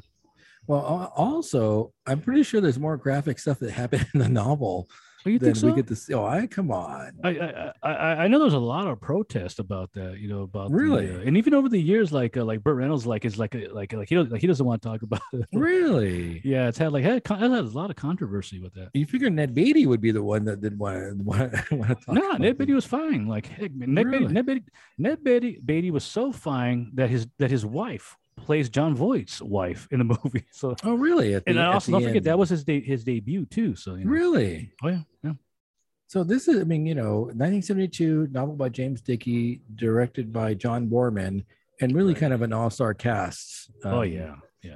Well, at least two actors. They would be considered an all-star cast later because I said like Ronny Cox and Beatty were newcomers. Oh, really? Was this Ronny Cox's first? Both of their movies. That was both of their debuts. And then it's weird because they were already old already, so it's not like they're like, you know, young. They were old. Yeah, it's their film debut. So Burt Reynolds as Lewis, Ned Beatty as Bobby, John Voight as Ed, and then you're right, a very young Ronny Cox as Drew. Yeah, I don't think I've seen. We see Ronny Cox as an older person in the movies that we've seen him in. Yeah. RoboCop, like Dick Jones, like Dick Jones. Yeah, like you're fired. And so this is this is a deeper movie than I think probably people give it credit for, because there's a lot of subtext and a lot of metaphor going on in this. Yeah. I mean, I think it's like a survival thriller, but yeah, you're right. There's a lot of stuff going on in there. Yeah. It's definitely has a survivalist theme. There's also like changes happening, like environmental and social change happening. The way the movie even starts off, where like they show the stock footage of the river, and then you just hear them talking. You hear the characters, you're Lewis, and they're talking over it. And then in a weird scene, it's kind of weird because Lewis mentions they're raping the land, and it's kind of like a wait a minute, that's like a pre yeah, and it's definitely a foreshadowing. Oh yeah, it's foreshadowing, absolutely, yeah. So is this almost like a metaphor for, you know, the old world still trying to fight to hang on to the old world and not accepting the change of the new world? No, it might be, because the whole point is like it's an old town. It's an old town in Georgia, and it's about to be the river, which is like they call it the largest river, and it's about to be destroyed, turned into a giant lake. Yeah, it's like the whole point of it, and that's why Burt Reynolds' character, he sets up this. Hey, I want to go down this river, but without ever really doing any research on it. It's like, hey, let's just go down there, because he is a survivalist. Like a pseudo. You're right, pseudo survivalist. You're right. He's the guy that I am. Like you know, like you think you know. Don't get me wrong. Obviously, he knows how to use a bow. Like, you know, they make it clear in the movie that he knows how to use a bow. So he's been practicing, like, you know, he actually knows how to use it. But is he really a survivalist? There's also that one part too when they land. I'm going to load forward, but they land like on the lake, and they hear the sound. And then he circles around them, and like they don't hear him. So he does have like some kind of like, you know, he has some knowledge. He's not completely useless. I want that wetsuit vest. You know what's funny, because one of the first things I noticed is like, why is he wearing a wetsuit vest? Like, just randomly. They're not even in the water yet. He's just like wearing it already. Yeah, that was weird. I want that. So the one thing I noticed, and I'm not sure if you noticed, the sound design on this is excellent. There are sounds especially like wilderness sounds. Yeah. And it's like they're creepy wilderness sounds, or just creepy sounds in general. And it kind of adds to that whole eerie tone of the movie. Yeah, I was trying to figure out because what's getting later on talking about sounds, and I didn't have my headphones on, but there's like there's one scene where somebody gets shot, and you don't know, and I was wondering if that's actually in the sound effect. It's a scene that later on, and I'll point it out. But so 4 guys are gonna go boating as a kind of a farewell to this river that's gonna ultimately get flooded into becoming a lake. It was like the Chilawasi River or something. And so they drive up to the river, and they're going to try to convince someone to it's kind of weird, take the 2 cars and drive it down to the end of the river so they can boat. Yeah. And then he gets to this kind of, I guess it's a store because they do gas up there. Yeah. And that's where we have this famous scene with the Ronnie Cox and the kid, and they do the dueling banjo scene. But there's also like it's weird because they're all Southerners, but there's like a cast, like we're city Southerners, so we're gonna look down and talk down to you, and they do that quite a bit. And these other ones, they're the hillbillies. We're not from the north, but we're looking down on you too, and we're talking. We're making jokes, and so it's kind of like they're kind of setting themselves up so you don't feel too bad. But and so we have this iconic dueling banjo scene, which again I think is another metaphor because you have like the hillbilly, and I'm not sure, and I might be politically incorrect, but is it assumed that the kid's kind of inbred? They mentioned that. They mentioned. They mentioned that. Oh, okay. Yeah, they mentioned that several times. That's basically. I mean, that's what they're calling them. They're kind of like they're saying that like they're inbred, and stuff like that. So they have this dueling banjo, and Ronnie Cox is kind of going riffing with the kid, and then the kid like just kind of out banjos him. Oh yeah, he's like a savant. He's just like interesting thing about this. I did a deep dive in that. Is that's not the kid playing. That's actually like an actual banjo player like behind him. So they actually got like his. So but it looks really good because you look at the singing like you can't. Whose hands are they? Yeah, it's a famous banjo player. Oh. He's doing the that. So but his hands are behind the kid playing or no? He's like in the actual shirt. Those hands are the banjo players. Oh, okay. Yeah. Yeah. Like we would have that CGI like now. Absolutely. Like a practical. Yeah, but it was filmed. It was filmed in such a way where you wouldn't. It's like it's done very good. So against this, to me, it's this whole notion of like civilized versus uncivilized, and again, it's like a metaphor foreshadowing because the hillbilly kid beats basically outplays the Ronnie Cox character. Yeah. Eventually they find the brothers to drive the cars down. What are the brothers' names? Shoot, I had it here somewhere. Again, I think the Ronnie Cox character goes and looks in the window, and you see another kid that's kind of ill with the old lady, and so you again some of that concept of like the inbreeding, highlighted in that little shot. Yeah. There's also the I think they're called the Griner brothers. Yeah, the Griners. That's what you're right. Yeah, the Griners. One of them tells them like don't go messing around that river. It's kind of similar to like Southern Comfort, or like you don't want to go back down there. Like don't mess with those. Yeah, don't. Yeah, it's some place you don't go in there. And he's literally telling them, he's warning them to stay out there. But in arrogance, they're like, nah, get out of here. Like nah, nothing's gonna happen to us. And it's kind of weird because like at this point in the movie, I'm like, wait a minute, these guys have bows. But why don't they have guns?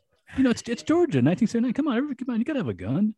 At least a handgun of some sort. Isn't one of these guys at least like a cop or something? Because they really don't. They kind of vaguely tell you their jobs, the backgrounds. Yeah, they don't really tell you what they all do. In fact, it gets to the point where like I don't even know. Like I didn't even know him. So they get the Griners to drive the cars down for $40, and then they get in the water, and it's get the whole exhilaration of the rapids. Lewis is trying to catch the fish. He catches the fish. Oh yeah, that's the first thing that shows you he has some skill with the bow. He's bow fishing, so he does have some skill. And then they set up camp. They're eating and drinking. And then we see the counterpoint to that, which is John Voight, who goes hunting in the morning. Oh yeah, yeah, and he runs across that deer, right. and then we see him like he's shaking, he can't do it, which again sets up that shot later on toward the end of the Yeah, film. he loses his nerve. Reynolds calls it something, and I can't remember. He has it like he gets something, but he basically loses his nerve. Call it buck ague, I think is what it's called. Buckague, yeah, Buckague. Loss of control that's psychological. And yeah. so then they move on, and then we see Ned Beatty and John Voight. They kind of go off into a little clearing and they get out. Yeah. And then you see people like you see people moving like in the trees, right? And it's super ominous. And of course they come out and the hillbilly guys start coming out and talking to them. And then the one guy draws a shotgun on him, and then things go south. Things go south in a hurry. Yeah, right off the bat, it's like these guys have. This is kind of the weird thing too. Is they have bad intent, but then John Voight John Voight says something kind of weird, and it even aggravates him more. Where he mentions about the stills, and it's like, hey, like no, what are you talking about stills? Like why would you say that? It's like, wait a minute. Oh, and then they'll talk about like moonshine too. Moonshine, like the still. Yeah. You're gonna do that. Like we don't want, like we won't say anything. That's what he says, right? Yeah. Well, so they're insinuating you guys are doing illegal stuff out here. It's like why would you say that? And then they tie up John Voight, and then there's the infamous squeal like a pig. Yeah. And I will be honest with you though. When I remember watching this as a kid, I didn't understand that he got raped. Yeah. Well, first of all, like I said, like when we originally watched it, we weren't allowed to see the scene, so we didn't get to see like because I thought it was an attempted rape, and he just didn't get to that point. But no, he gets it. So but I mean, it's very subtle though. I mean, yeah, it's not graphic, but he does it. The act is, he's raped. He literally is raped. As an adult, I understand that. Watching as a kid, I didn't understand that. Yeah. I see he's riding him as a pig. He's telling him to squeal, and then toward the little bit past that, then you can see him moving to pull down his pants. Yeah. And, yeah. And it's super quick. So yeah. See, I was always under the assumption, or at least for like for the. That wasn't until I got older and then we saw it after, but I had assumed that he didn't get to that point. Like, oh, is he always going to do something to him like that? But it doesn't happen. It's like a defense. It's like a defense mechanism. Mechanism. He's going to be saved before. Yeah. So nope, the guy does the deed with him, and then they go after John Voight. Right. And then the guy's about to pull down his fly. And then that's where you see like the Lewis character out of the corner with the bow, and then he kills the guy, and then John Voight wrestles with the shotgun with the other guy, and the other guy gets away. Yeah, which is kind of weird because what happens afterward takes a super long time, and wouldn't they be afraid that guy's going to come back with more guys? Like, let's get out of here. Like yeah. Because there's a whole they talk about it, and there's like a whole argument too that they go through, like discussion, like what do we do now? What do we do? And then there is a real sense to it though. Like they're like, do we just leave? Do we go to the cops? And like, they do bring up some good points though. Like if we go to the cops, they're we're gonna go to court. They're gonna put us. This is their place. So we're gonna be guilty. We're gonna be found. I'm gonna be found guilty. You guys aren't. I'm the one that's Burt Reynolds is trying to save his skin. And Lewis says something that actually winds up being true later on. That's confirmed. Oh yeah. He said, "We don't know about this guy. I don't want to be on a trial by jury. Exactly. And we're gonna have his mom, his cousin. We're gonna see his relatives. I can't. There's no way I'm gonna get a fair trial here. Exactly. So there's no way we're gonna go to the cops about this. Right. But it is one of those discussions that take way too long. It takes way too long. And then even after when they when he tells them like, do you believe in democracy? And then it's like, we're gonna take a vote, and then they vote 3-1. With Ronnie Cox's character, he's the one that's like the no vote, and then they go and bury him, and that takes another you don't really, it's probably taking long time. And they bury him in a super shallow grave. I guess they assume that the dams is going to cover it up. The lake's going to cover it up anyway. Yeah. Exactly. It's going to cover that whole area, and he tells them like it's going to cover this area anyway. So, And then they get rid of. Then they bury the gun with them too, which I might have taken at least for a little, like well, a little that bit. happens that happens several times actually in this. Like they're constantly trying to like. I mean, I get they don't want the guns to be discovered, but if I know my life's like threatened, but somebody's trying to kill me, I'm not gonna throw that away. Yeah, I'd hang on for a little bit. Exactly. So they get back into the rapids. I think the Ronnie Cox character is a little bit in shock still because he doesn't have the vest on. And then, so you're saying so this is the one thing I actually had to rewind it a couple of times. He doesn't get shot in that boat. I was wondering if there was a sound effect in there because he kind of looks back and then he just falls over. So it's kind of weird almost, you know. Well, it is weird because even Lewis looks up and he's like, hurry up, like get through, because he thinks they're being fired on. Yeah, it's filmed kind of like hectic, and it's kind of hard to tell. Then you see like Ronnie Cox, he just falls over into the water. So it is kind of a weird scene. And then I don't think he gets shot. I think he just is overwhelmed of what's happening. He kind of just passes out. But then even honestly, you never know, because even after, you know, when they find the body, he has like a mark on his head, and they can't tell. Like, can you tell like if he was shot? And they remember that they're looking at him, and then they're like, I can't tell.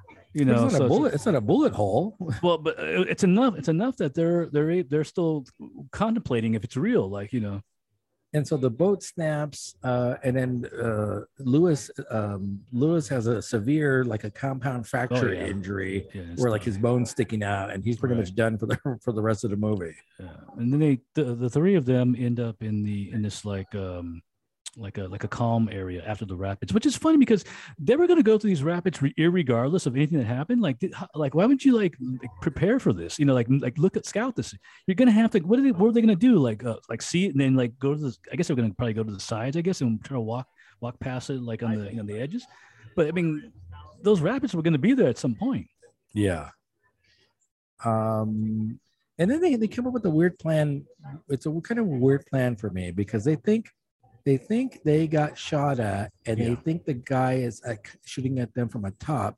Right. So then John Voight decides he's going to climb up there, and like almost an impossible. Climb. I even put that down. Not only does he climb like this, almost like near sheer mountain vertical. side. It's almost like a 90-degree vertical. But he manages to take his bow with him. Like how is this possible? Like he's carrying the bow with him.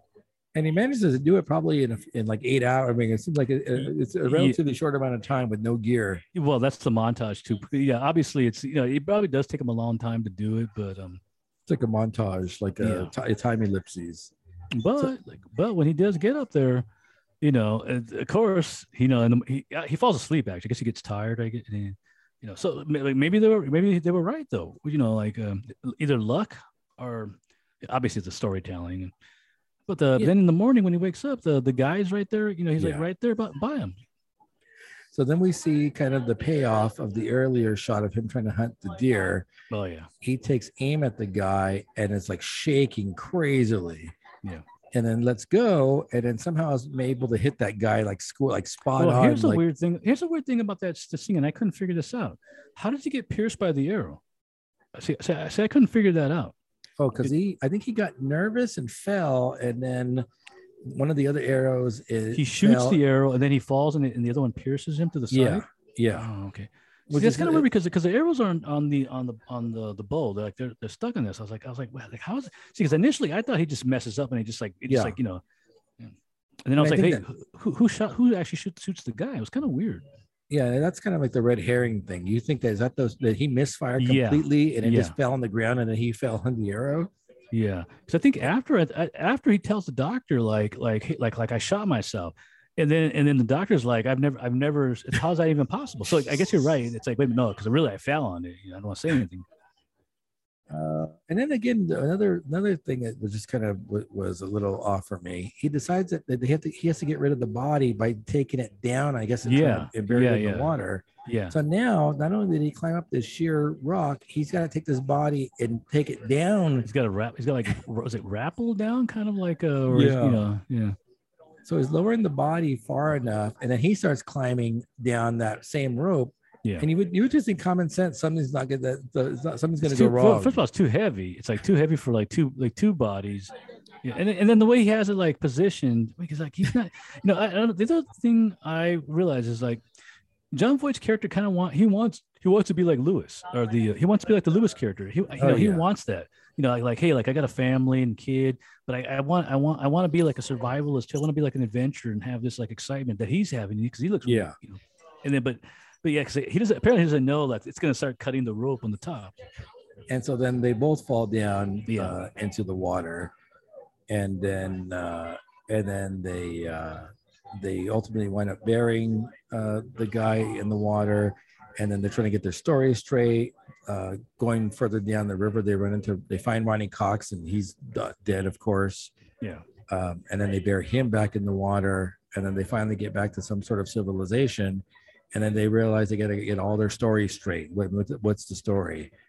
And so I think that the intent of the story is to have the accident happen closer to where they're at, because they didn't want them to find the bodies to where the actual where like Ronnie Cox is buried, for example. Yeah. And so the cops come, the ambulance come, Lewis might lose his leg, and they're really trying to sell their story, which ultimately the cops don't really believe, but they have no proof other way. And then the other thing they are suspicious. They're very suspicious, but they have no proof. And then we realized that the cousin of the guy they killed is actually one of the cops. Well, I was kind of worrying about that though. I was like, is he really the cousin of one of those guys? Yeah, he says that's because there's also two guys. It's not just one. Yeah. So which one was it? Was it the one that the raper guy or the other guy? Take your pick. It might have been the raper guy, because he seemed like he was more like from that area, like where he wasn't like more inbred like the other guy. So yeah. So then the sheriff basically says, I know something's going on, but I can't prove it. Just like, I don't ever want to see you guys in like this town again. And then Ned Beatty and John Voight go their separate ways. And Ned Beatty, the character you think that would fold, he actually winds up being pretty okay about it. Because they show that scene where he's eating with the older folk, and he's kind of like, yeah, it's cool. But John Voight's crying. He's like, he's breaking down now. And that also plays into the thing where the reason why Ned Beatty wants to get rid of the body is because he wants I don't want anybody to know about this either. So yeah, of course. And then that one scene which is somewhat poignant where you see like them moving the graves. Oh yeah.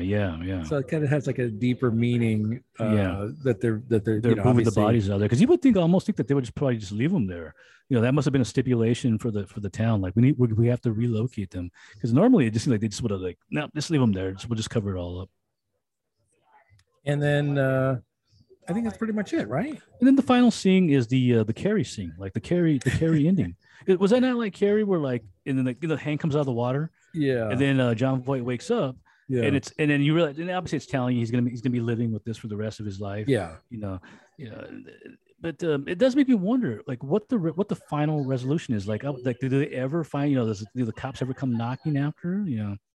So I would be curious to read the book just to find out if there's more to the story. Oh yeah, because I mean, at the end of the day, they get out with their lives. But you're right, there really is no resolution to. I mean, they're going to be stuck with this for the rest of their lives. That's not. At least that's not resolution. The memories. Yeah. And probably the only one that's kind of you're right, because each one does something. I mean, Burt Reynolds kills the guy, the first guy. He's probably going to come out with the most. He's going to lose his leg too, so he's going to live with that. John Voight's got to live with with the stuff he did. The Ned Beatty's got to live with the stuff that happened to him. So each one has their personal nightmare. Yeah. So overall, what are your thoughts? No, I like it. I mean, it's one of those classic movies. It is kind of weird. Like some of those movies. Gosh, man, it might be like one of those movies that got us into camping too back in the day. Like, hey, let's go camping. Even though, because remember, like I said, when we saw it, it was like a survival movie. Like we weren't allowed to see like the actual rape, and they're like, oh no, this is going to happen to you. You try, it's like we weren't told that. So we just saw the survival aspect, kicking butt. We didn't see the other part. I think this would keep me from camping forever. Well, had I saw and knew, then I would be like, yeah, I don't want to go. I don't want to go. It does definitely holds up over time. It's definitely an eerie suspenseful thriller. I guess it was a powerful movie, because even doing the research of it, it tells you the movie it's like a cultural movie now. It's like a historic thing. We're gonna read the book at some point. Yeah, yeah. It's one of the other little things, little blurbs I read about it was it's probably the movie that made Georgia a filming area. It became Really? like it's like so that was like a little thing there. And I tell you that Ned Beatty's wife was the is John Voight's wife at the end of the Okay. movie. Yeah, Yeah. so that was kind of Well casted, well acted. I mean, also like successful movie too. oh really? Cost 2 million to make and made 46 on its first year, and then it made another 18 million the next year. Really? So it made a, Jeez. you got to make 2 or 3 times more than the cost. So Yeah. yeah, it was a total box office success. You would think a movie like that would not be a success, though. It's like Yeah. You ready for another pour before Civil Yeah. War? yeah. Let me. What do you got next? I think it's another fruited one. I think I have the. I think it's a The Mortalis Wildworks Mortalis. Yeah. collab. I'm gonna do one of our old school favorites, Number of the Beast. Oh, geez, that's like a heavy one. Like you save the heavy for last. Yeah. I was trying to figure out what track this was. I think the guy said it was track 8 back in the original day when they were calling it the tracks. Hey, do you want to pick up a bottle of that double-barreled Beast? I think you said you wanted a bottle of that. Oh, you got the yeah. Yeah, if they have it, I'll pick up a bottle. Oh, wait a minute. Did I'm wait. How many? Oh, that's right. Because you gave me that extra one. You're confused. What do you got? Other half? Yeah, actually, I had the IPA, but let me. Yeah, the other half. Yeah, there was 2 other halves in there. Yeah, wait a minute. Yeah, I probably got about 20 minutes of battery. Oh, left, geez. by the Okay. way. That's enough for Civil War. 25 minutes. Go ahead and start it up then.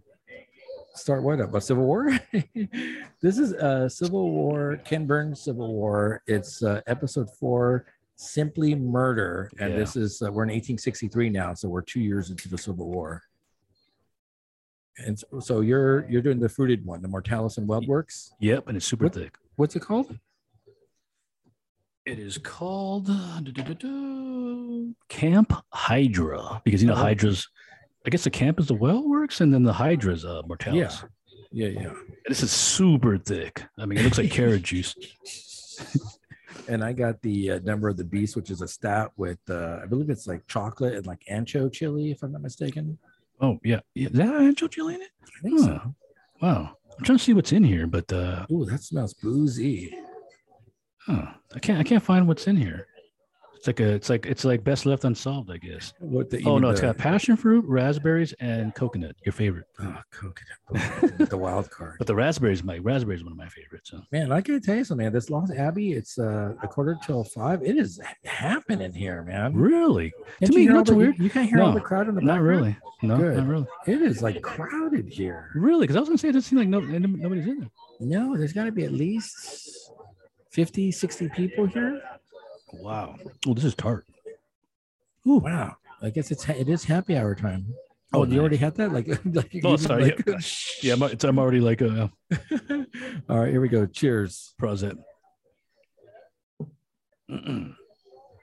Ooh, that's good. Yeah, I'll definitely get the heat. Yeah, it definitely has some chili in here. Ooh. I think after this I'm gonna walk over to Wild Barrel and have some. Was that walking distance? Yeah, it's like 2 blocks down the street. Have some of those fruited vices that we like. Oh yeah. All right, so ready for Civil War? Yes, I am. Not to be confused with the Marvel Cinematic Universe. No. This is episode 4 of the Ken Burns series that we're watching. Simply Murder, 1863. Again, the Civil War has been going on for a couple of years now. They started with a joke that I didn't get the first time around. What's the joke with the britches? Wait, With the bridge, he says like if you have one hole in your britch, you're oh like a yeah, captain. you're captain. If you have two, no, if you have 2, you're an actual soldier. And I if you guess have it a means big, because big of shooting. gigantic hole with your private or something like that. Yeah, I think it meant because you were being shot at. Like is that what it is? Yeah, it doesn't. Yeah, see, at first I thought it meant like they were sitting down, but that makes no sense. The soldier would have been, have the best chance of being shot. So like his would have like a hole, I thought he was talking about like to pee and poop maybe. No. See, I thought it meant like that, like because you had the best chance of being shot. So you were the one that you have a big hole in your ass, Yeah, I gotta watch that again. I didn't get the joke. I'm sure there's a the joke higher there. your rank, though, the smaller the hole. So Okay. They started talking about like the rebel yell versus the hurrah of the North and the South. We see much more of Shelby Foote. That guy's like, I guess, a Civil War expert. The one Shelby Foote who's a commentator. Right. Let's see. So then we start seeing the players again, and that's Stonewall Jackson, which is kind of like he plays a big part in this episode. Oh yeah, the guy's like, and I mentioned this before. The guy's like a stone cold serial killer, right? Like he just like. Well, that's why he was effective too, though. You know? and unfortunately, it's kind of it's his downfall. It's like it's literally his downfall. So he's a terror. Like people fear, which is obviously goes to the name of Stonewall. The guy's like the guy's brilliant. Let's see. We're talking about Fredericksburg and Grant. Also, like a little interesting side note is they mentioned that disease was more of a killer than actual gun wounds. So yeah, that was crazy. I think like at a 2-to-1 ratio. Yeah, 2-to-1 ratio, said, right? Yeah. Yep. Let's see. So they reviewed the victory at Antietam. Again, they keep on saying the Union has superior numbers and superior resources, but they keep on fumbling. Like Union soldiers were also deserting. I think it's like 200 men a day they were also leaving. But they, like I said, they had a superior number advantage, so it was okay for them to, you know. So the Union's fumbling, and then Lee's probably one of the greatest like military tacticians like of all time, probably. Like no matter what he does, like he can't lose. Like does he have like a deal with the devil or something? I think it's not until it's like to the end of this episode where then you see that it's going to start. You know, to me, I think it's going to start falling apart because of what happens at the end. Let's see. You're right. Disease is the ultimate killer. They start talking about how everyone's getting sick, and there's an army cough, and like it's like simultaneously coughing throughout the whole like. Let's see. And then they're talking about Fredericksburg, I guess, is the biggest one here.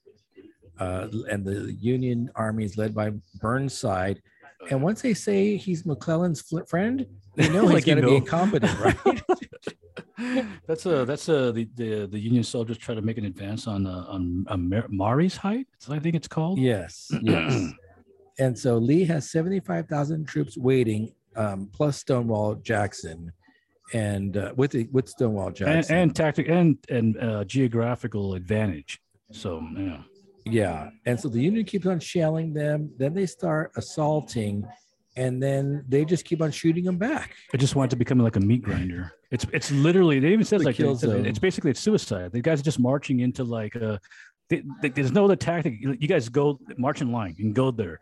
It's like it's literally the worst thing possible. And Shelby Foote even says like that's courage and valor. Like you're basically gonna die. You know you're gonna die. Yeah. And so Burnside assaults that line 14 times and fails every single time. Yeah. And they start thinking that they're gonna use bayonets and like hand-to-hand combat. And then they get nowhere close to like having to use bayonets. Exactly. No, they were saying the narrator guy. He's like, they don't even use like bayonets or I mean, of course, people died of bayonets, but that wasn't like it was like a small percentage.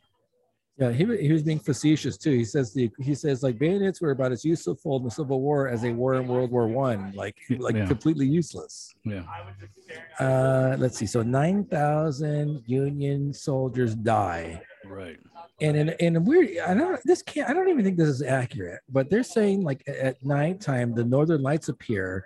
Oh yeah. I don't think you could see the Northern Lights from Virginia. But again, remember that's also a different time too, when there's less lights, less smog. Oh, but think about it. Yeah, that's all gone. Plus, there's less lights in the ground. You know, when you're dark areas, you can see like every star in the sky, and you can see everything. It does make sense. What? You know, of course, it could just be like why would they all tell it though? You know, if it's a, you know, and of course, I'm sure each side thought it was a sign from God, like, this is our sign, you know. I thought it had to be hyperbole, but the Confederate soldiers saw it as it's a sign from God, like God's approval. Yeah. So let's see. At the end of the day, 12,600 Union missing or dead, 5,300 Confederates. They also mentioned that a lot of those Confederates left because they just went back to family for Christmas. They're like, hey, we're I'm done here. Let's just go. We see a lot of raiding occurring by the Confederate soldiers. John Morgan's one of them. Oh, this has that quote from Jackson. That Kill 'em Metallica all? quote. Yeah, kill them all. That's man, kill them all. Like just kill them. Kill them Kill all. them all. I thought that was like, oh, that's Metallica. Like it's a good chance to jackhammer Metallica. The guy's a sociopath. I mean, which made him good at what he did. I mean, he But looks but like he although looks he like was right though, because like the soldier tells him like, how do we stop? How do we stop him? Well, if you want to stop him, you got to kill him. It's very Oh simple. man! And every picture they show, he has those cold, cold eyes. Yeah. Well, yeah. And then they start talking about the food, how the food and the coffee and the booze, and it's all like a mess. Did you notice like on the like when they would show like a little food tent and stuff, and like the words are misspelled? And I was wondering if was that on purpose or was that just because of the grammar back then? Like they weren't all educated, so like liquor was spelled like phonetically without the Q, like it was like Oh, I thought it was like liquor, like no, yeah, it was like allies, like KR, like KER, something like that. It was like phonetically spelled. And then so the different things, they were eating rice, they're eating worms. Yeah. Well, that makes sense. Boll weevils. I mean, it makes sense. It's protein. Hey, it's protein. Yeah, and then ultimately, like coffee was like the you had to have coffee. Coffee, chicory, the moonshine. Oh yeah. Some of the names were Knock 'em Stiff or Oh Be Joyful. Those are like beers, actually. Well, they're talking about the one moonshine where they put meat in it, like like it had like an old like taste to it.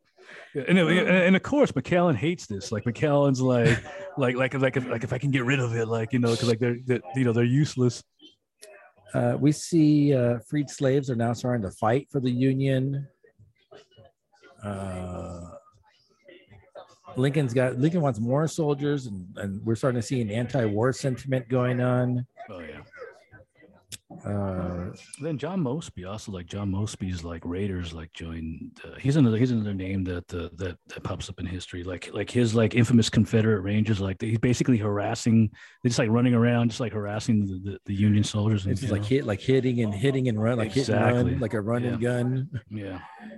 We see some secret societies being created in the North. Oh, in fact, also going back to Mosby.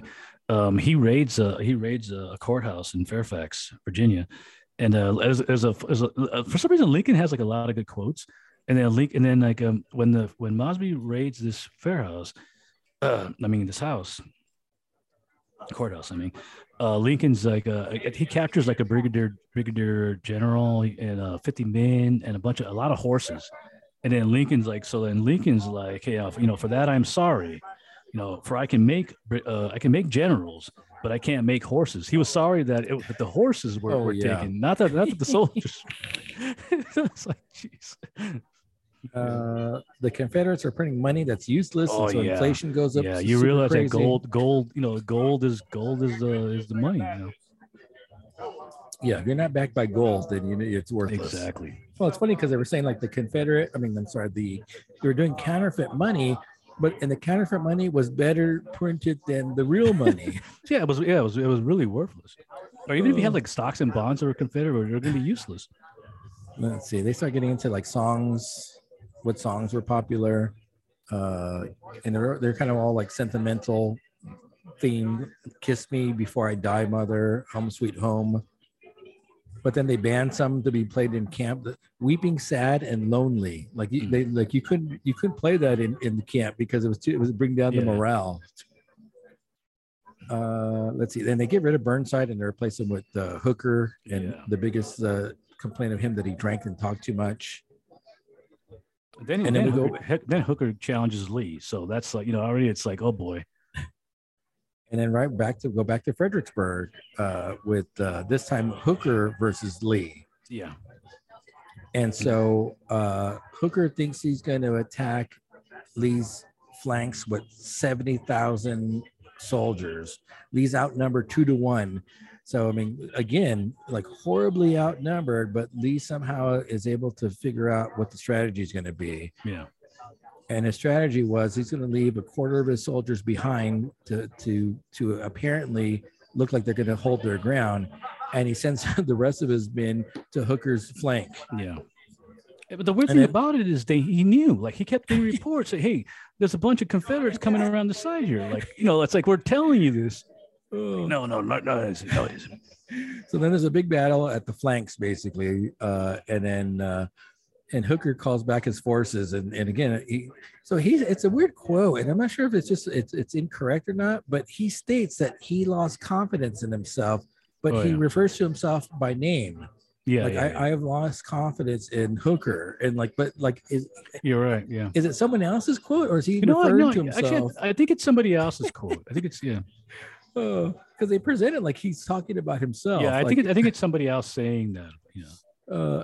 Let's see. And then Lee divides his forces again, and everyone they're trying to outflank each other basically. So when Lee divides his soldiers again, Hooker thinks that these guys are retreating, and he should have attacked them when he saw some of the soldiers retreating, but nope, he does not. He's like, I'm just going to wait here, and meanwhile, Lee's troops are going to attack the flank. So those guys are all resting, and then they see all the wildlife come out of the forest, and then right after wildlife is coming, there comes the Confederate army attacking again. Yeah. So it's unfortunately the biggest problem with this is that it's dark. Yeah.